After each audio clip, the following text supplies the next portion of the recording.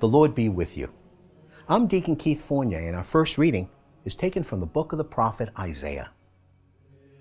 Yahweh spoke to Ahaz again and said, "Ask Yahweh your God for a sign, either in the depths of Sheol or in the heights above." But Ahaz said, "I will not ask. I will not put Yahweh to the test." He then said, "Listen now, house of David. Are you not satisfied with trying human patience, that you should try my God's patience too?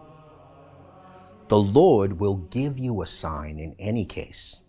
It is this: the young woman is with child and will give birth to a son, whom she will call Emmanuel."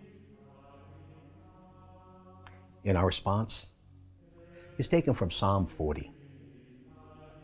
"Then I said, Here I am coming. In the scroll of the book it is written of me, my delight is to do your will. Your law, my God, is deep in my heart.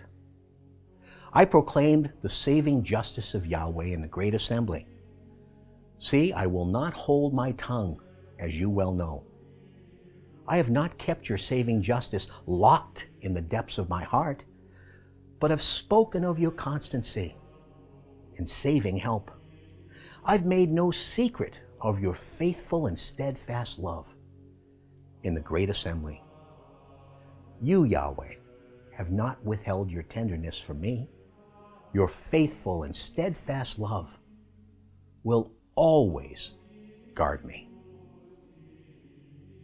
And our second reading is taken from the letter to the Hebrews. Bull's blood and goat's blood are incapable of taking away sins. And that is why he said, on coming into the world, you wanted no sacrifice or cereal offering, but you gave me a body. You took no pleasure in burnt offering or sacrifice for sin. Then I said, Here I am coming. In the scroll of the book it is written of me, to do your will, God. He says, first, you did not want what the law lays down as the things to be offered. That is, the sacrifices, the cereal offerings, the burnt offerings, and the sacrifices for sin. And you took no pleasure in them. And then he says, Here I am. I am coming to do your will. He is abolishing the first sort to establish the second. And this will for us to be made holy by the offering of the body of Jesus Christ, made once and for all. A reading from the Holy Gospel according to St. Luke. In the 6th month, the angel Gabriel was sent by God to a town in Galilee called Nazareth, to a virgin betrothed to a man named Joseph, of the house of David. And the virgin's name was Mary.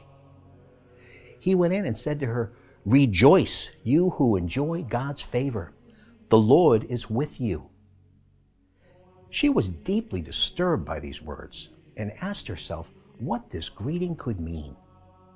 But the angel said to her, Mary, do not be afraid.